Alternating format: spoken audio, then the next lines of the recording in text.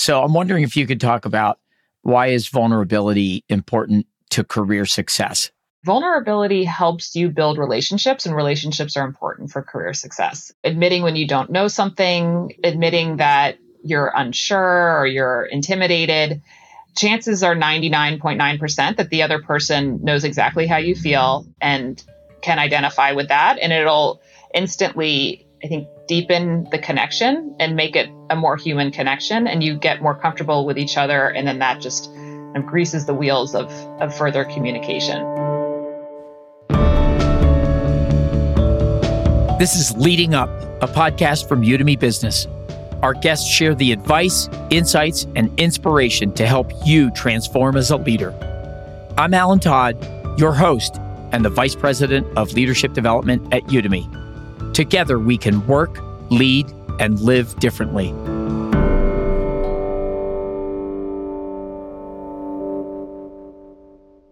Over the past few years, we've seen the workplace transition from in-person to remote and now to hybrid. Here's the thing. Throughout your career, the way we work will continue to evolve and change. Arguably, there's one skill you need to hone more than any other in order to keep up with rapid change. Communication. The ability for nothing to get lost in translation. This week on the podcast, we're talking to Molly Nagler, the Chief Learning Officer at PepsiCo, where she is responsible for the learning strategy covering 309,000 global employees. Previously, she ran executive education at the Yale School of Management and UC Berkeley. We'll talk with her about strategies to break down silos, communicate effectively in a hybrid world, and what it means for her to dress for success. Molly, welcome to the podcast. Thank you, Alan, so much. That's the best intro I've ever had. Glad to be here. Great. Well, thank you. So I want to set the stage, sort of this big picture first. There have been a lot of studies, and in particular, I've seen a few from Stanford and Harvard about that people are 10 times more likely to be fired for soft skills problems than hard skills. And there's a saying, hired for hard skills, fired for soft skills. And then Dan Goleman, who popularized emotional intelligence research, says that emotional intelligence accounts for 90% of what makes people move up the success ladder. So I'm just curious, from your lived experience and your experience, what do you think? Is that roughly right? I think that's 100% correct the farther you get in your career. So when you're early in your career, you may be hired, you probably are hired for your technical competence. You're hired to do a very specific job, and your functional skills, your technical skills matter a lot in performing well in that job. But once you have the job and you want to either move laterally or move up, it's really about how you're working with teams, how you're able to communicate the value of your work to your stakeholders, how you can build relationships, listen to your internal and external customers and create solutions that work for them. And you're going to be leveraging your technical expertise for that, but it's the listening part, the advocacy, the influence, making your stakeholders feel heard and understood, delivering on time, on budget, that really is going to help propel you to the next role.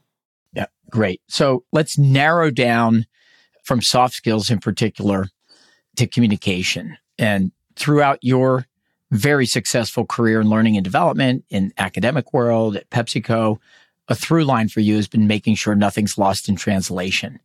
And according to LinkedIn's annual research, interpersonal skills is the biggest gap, and specifically communications is the number one skills gap.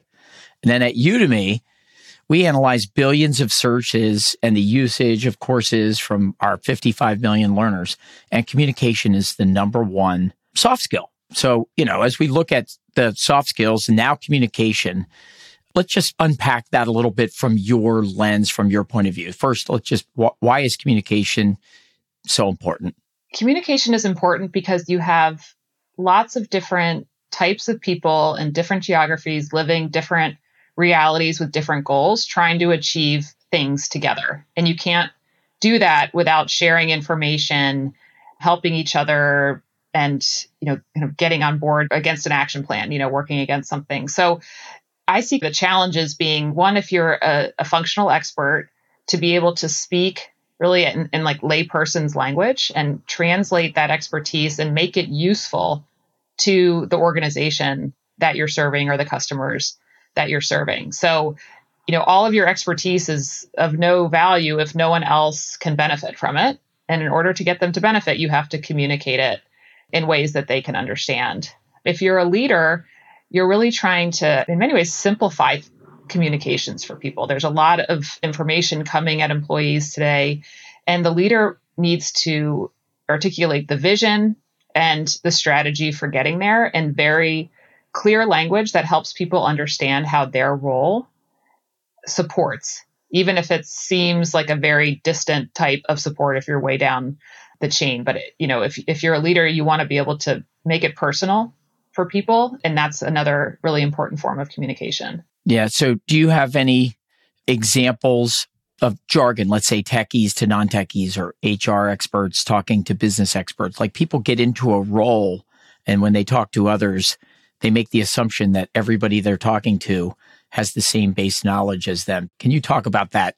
Yes. Every function or discipline has its jargon. That's very useful when you're talking to people in the discipline as a shorthand, but then you have to just back away from it when you're talking to people outside your discipline. So actually, just yesterday, I was evaluating a career navigation tool from a vendor. And the criteria that it was giving for employees using the tool had things like, how mobile are you? And what type of experiences have you had? And then it said, how many dependents do you have? And it's like, that's not how normal people talk. Normal people don't talk about their number of dependents. And so it's just instantly off-putting. Yeah. And it makes it feel like, oh, this isn't for me, because it's for people who understand and use that type of word. So it can be a very subtle mistake that can have big consequences. And that is a word I think, people generally understand that. Imagine if you're, a computer scientist and you're using, really, really technical jargon. It's, you're not going to be able to get your ideas across. Yeah, I love it. It's a great example. And I'm just wondering, what do people get wrong when they're failing to effectively communicate? Do you have any sense of what people do in the workplace that they get wrong? Is that a problem or different than just not being clear? Are there things people get wrong about effective communication? I think people are afraid of a couple of things. One is that they're afraid of making a mistake. They're afraid of coming across as not knowing what they're doing, and they're afraid of burning bridges. So in any workplace, relationships are important no matter how many, I think, formal processes a company or organization has. It comes down to, are you able to get along and appreciate other people's points of view? So, I think Adam Grant is a great expert on this. He talks about kindness in the delivery, but directness in the message. So you want to come from a position of trying to help. You want the other person to know that you're trying to help them. And, I think you'll be forgiven for a lot if you kind of fumble over your words when you're trying to do that. Yeah, that's great. And if I go on that, you've talked about the importance of being vulnerable. And people have been taught their whole lives to never be vulnerable. Yet increasingly, we see leadership research showing that it's important to be vulnerable. So I'm wondering if you could talk about why is vulnerability important to career success? Vulnerability helps you build relationships, and relationships are important for career success. Admitting when you don't know something, admitting that you're unsure or you're intimidated, chances are 99.9% that the other person knows exactly how you feel, can identify with that, and it'll instantly, I think, deepen the connection and make it a more human connection, and you get more comfortable with each other, and then that just greases the wheels of further communication. So I think people really overestimate the negative consequences of vulnerability and underestimate just the human connection and the chances that the other person's feeling the exact same way. At PepsiCo, we have a value of voice opinions fearlessly. And I think that sort of formal blessing from the organization really helps and provides air cover for people to speak up when they might not otherwise. I always think about fear, right? Versus courage. And I'm afraid to look stupid. I'm afraid that I don't fit in. I'm afraid that if I admit a weakness, someone will use it against me. How do you create an environment where you diminish fear or create an environment where people feel safe enough to speak up and say these things and be vulnerable? Yeah, I think there's two ways to do it. And it's an ongoing process. One is for the leader to go first. So, as a leader, I try to not take myself too seriously. I make fun of myself. I tell silly stories about mistakes I've made at home and at work. And so that people, know that like, oh, if Molly made a mistake, it's okay for me to make a mistake too. Or if Molly has to go and do something for her family and miss a little bit of work, it's okay for me to do that too. So setting the example, being a role model is very important. Another way to encourage vulnerability and just authenticity in general, I think, is to really manage your meetings well and structure meetings so that you're not trying to have important conversations in very large groups. It's just inherently intimidating at even the most senior level. I see that in my own meetings for people to speak up when there's, 20, 30, 50 other people on that Zoom call and you're the only voice. So if you want people to voice opinions fearlessly, you need to break them into smaller groups during the meeting, have them talk amongst themselves, and then come back and debrief. Yeah. So I love it. So the leader goes first and creates smaller group meetings where people can not be so intimidated by the size of the meeting. Do you have an example where you've made yourself vulnerable at work, and how did it work out for you? Yeah, that's true. So I do, my calendar is visible to everyone on my team. It demystifies me to them. And it's like, I'm just like you. I'm in a bunch of one-on-one meetings. I'm in a bunch of group meetings. I have some focus time. And then, my daughter has a piano lesson and my son has, something else during the day. Right. So I think that helps a lot. I just see it as transparency and, human centricity. Another time I completely missed some instructions from my boss to complete a process, and it impacted the rest of my team. And I just sent them an email. I'm like, guys, I completely missed this. I totally screwed up. I had to hustle and do it. It's not the best outcome, but let's get together and talk about how to make the best of the situation. So I think just admitting mistakes as quickly as possible is always the best remedy. And everyone makes mistakes, so it's not that big of a deal. Yeah. The lesson is it requires us to quiet our ego, right? Admitting mistakes is, again, sometimes very hard. Yeah. I think another thing that Pepsi does is we have so many assessments, performance type assessments and personality assessments, that everybody's always working on something all the way up the chain. So, our head of HR will say, oh, I'm getting feedback on this. Can you please help, hold me accountable in the next few meetings so that I don't do that. So when you see the very senior leaders having a development area, it's like, great, we're all working on something. No one's perfect. And that makes me excited to improve myself rather than kind of ashamed of it.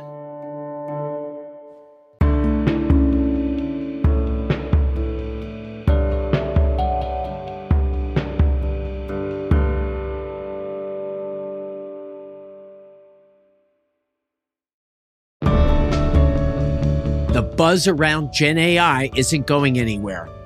Leaders and managers are key to identifying how their companies can use the technology and creating a plan to grow their employees' skills. Learn how Udemy can help at business.udemy.com/Gen AI now.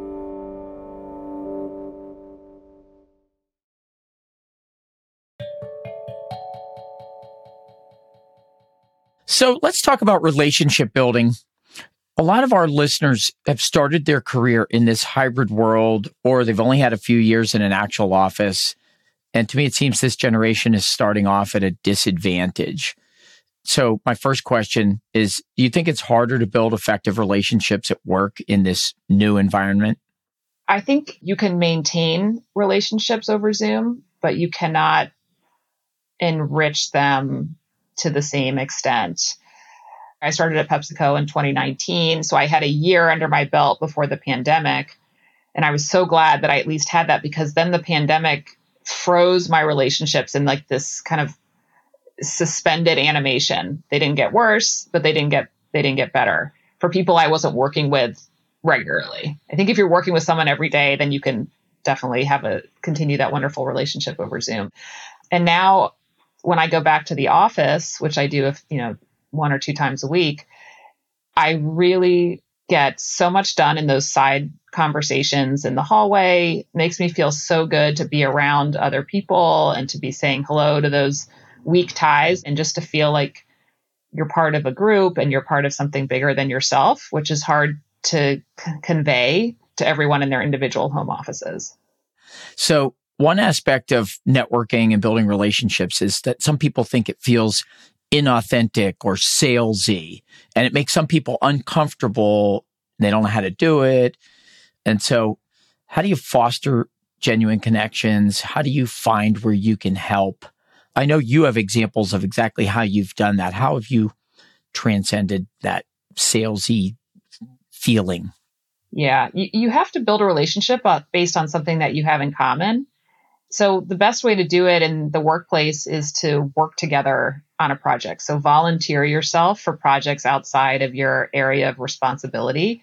I mean, nobody at work really has time for just like nonstop idle conversations just to build a relationship. Like it has to be around some kind of common purpose so that you're seeing each other in meetings and you're getting to know each other as colleagues rather than as kind of acquaintances. So to me, the best way to get to know somebody is to work with them on something, have a common goal and pursue it together. And then asking how you can help. So that's the best way to, I think, build a relationship is just with someone that you don't know, is just to say, hey, how can I help you? Or if they may not know. And so you have to come up with like, all right, what are my skills? What information do I have access to that they don't? What relationships do I have that would help them? Where can I add value? And let me suggest that to them and then go from there and hope that they accept. Not everyone will, but offering a specific example. There's a group of senior leaders at PepsiCo that have formed a community of practice that I volunteered myself to facilitate. So I get to go to all their meetings. I get to learn about the business because that's what they talk about. And then I'm building relationships with them through just, making sure that the meetings are as productive as possible and, providing that service. So that's been wonderful for me. I really enjoy it. And I think it helps my career. And it also just helps me get my work done because I know who to call when I have a question and they pick up the phone because they know who I am. So no one asked you to do it. That's right. You figured it out on your own. You did it. And as a result, built a bunch of relationships, got plugged into a bunch of forward-looking strategies for the company, right? So all these huge benefits came. That's exactly right. I found out the thing existed. I know that I have facilitation skills. I mean, I'm in the learning profession. That's what we do. And so I knew I just volunteered to facilitate and they were happy to have me. And they said yes. Uh-huh. See, it's magic. It's not that hard, right? Okay. Next, I want to talk about positive leadership, positive and energizing leaders. We've had a number of different researchers, faculty, practitioners around positive leadership. And during times of uncertainty and burnout, positive energy is a great antidote. And you are known to be a positive energizer at work, optimistic, curious, good listener. You're ready to experiment. So you have all those things. Let's start with, how do you bring that positive energy to work? How do you bring it on a bad day, right? Kid's sick, car broke down, 10 things are wrong in your life. But to be successful or to be a leader, to be a positive energizer, do you bring that baggage or do you fake it till you make it that day and put on a big smile and go to work? Like, how do you navigate that? Yeah. So I would actually tell whoever I'm meeting with about my bad day right off the bat. I'd be like, oh, this happened to me. And they would tell a story about how something happened to them. And then I would feel so good that A, I got it off my chest, B, that I've now connected on a human level with that other person, that then it would just dissipate and I would feel better. So I think that's the vulnerability again. You can't do it in every meeting, but hopefully sometime that day, you're going to be able to talk to people about what happened. And also, it's very, very important as a leader. Like if I show up angry, my team's going to think it's something they did. So I have to be super clear that you guys, I'm really upset right now. Something happened at home. I got a mean email, whatever. And they're like, okay, so I can take Molly's disappointment because I know it's not about me. And that's a gift to them because otherwise everybody's going to be stressed that, you're mad because of something that is relevant to them. Yeah. I think this is important. I think so many people misconstrue emotion and interpersonal interactions, because exactly what you just said, like you're having a bad day, which we all do. It's human nature. And people don't know how to interpret that because you didn't tell them or whatever. So I like your advice. It also goes to being authentic and being transparent. So in that vein, how do you bring your sort of whole person to work? Just building on everything we just said, I'm curious about any thoughts on being a woman business leader, a mom business leader. How do those things impact your career? I heard a great quote, and I don't remember who said it, but it was leave loudly. And this is about you're in a meeting and you have to go do something for your family. And so instead of sneaking out, like that's something we say a lot, like, oh, I'm going to sneak out and do blah, blah. It's like, say, I have to leave to take my child to the doctor. I'll talk to you guys later. And again, that sets an example for everyone else that it's okay to do that. So you don't leave quietly, you don't sneak out, you leave loudly, because we're all balancing different parts of our lives. I love fashion. I love bright colors. So, I see that as a form of self-expression. So I always, that's why another reason I love coming to the office, because it's a reason to get dressed up. And that's always a conversation point with folks. It's like, oh, what are you wearing today? Like, we talk to each other about it. I've really actually built relationships based on that, just talking to people about what they like to wear, what I like to wear. As a mom, I have a great husband, and he's actually been a stay-at-home dad for most of my career. So I have more support, I think, than the average person. And I'm really lucky that, he's willing to do that. And it's great for our kids, and it allows me to travel and so forth. So I think, just making sure that you're talking with your partner about who's responsible for what, and having really clear lines of communication, and making sure everyone's feeling, invested in the right way and getting something out of it is really important. I've been to, women's leadership programs that have been super impactful for me. I now am giving back in that way. So I will sponsor programs. I will, coach people. I think that's very, very rewarding. So just, contributing to whatever community you're part of. We're all parts of different communities. Own it, speak loudly about it, invest, and you'll get back what you put in. Yeah. The leave loudly. That's really cool. I also love the idea of thinking about the way you dress. And it's a really powerful concept. And I think it's part of it is showing individuality. And so you're willing, you're bringing all those things to work, right? You are a mom leader. You are a woman leader. You do think about the way you dress and go to the office to show some of your individual flair. Yeah, that's right. And I wonder, does everybody do that? Do we need to teach that to early career people? What do you think? I think it's important to have some self-awareness about what makes you different and what makes you feel fulfilled at work, and that you're seen. You're seen for your true self. Part of what we do in leadership programs is help people develop self-awareness, whether it's through assessments or coaching or just, reflection time, and then have a plan for how that's, you can express that in a work appropriate way. Socrates said, the unexamined life is not worth living, meaning we must first know thyself. And that's what was coming to mind as you were talking about some of the things you're doing at PepsiCo in leadership development. 100%. Okay, Molly. So as we wrap up here, we have a question that we ask all of our guests. And that is, with anything in life, this could be professional, personal, inside work, outside of work, what are you curious about and learning now? Two things: generative AI and what that's going to mean for the learning profession. The other is that because I love fashion, I'm taking a fashion design course on Masterclass from Marc Jacobs and learning about his creative process. We started this conversation talking about communication. There's a whole piece of his talk where he's describing how he communicates with his pattern maker. It was so resonant. So that's what I'm doing in my free time. Oh, that's beautiful. Well, and I love the connection back to curiosity and innovation, all these things that you're trying to bring to work. All right, Molly, thank you so much for joining us on the podcast. Thank you so much, Alan, for having me. Thank you so much for listening to Leading Up, a podcast from Udemy Business. We'll be back next Wednesday with another episode to help you level up your leadership skills. Follow the show so you never miss a new episode. And if you like the show, leave a rating or a review. We love the feedback, and it really helps us find new listeners.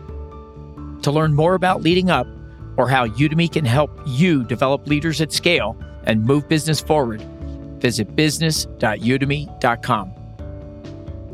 The Leading Up podcast is produced by Udemy in partnership with Pod People. Special thanks to our production team, Alex Vickmanis, Amy Machado, Brian Rivers, Danielle Roth, and Carter Wogan. Our original theme is by Soundboard.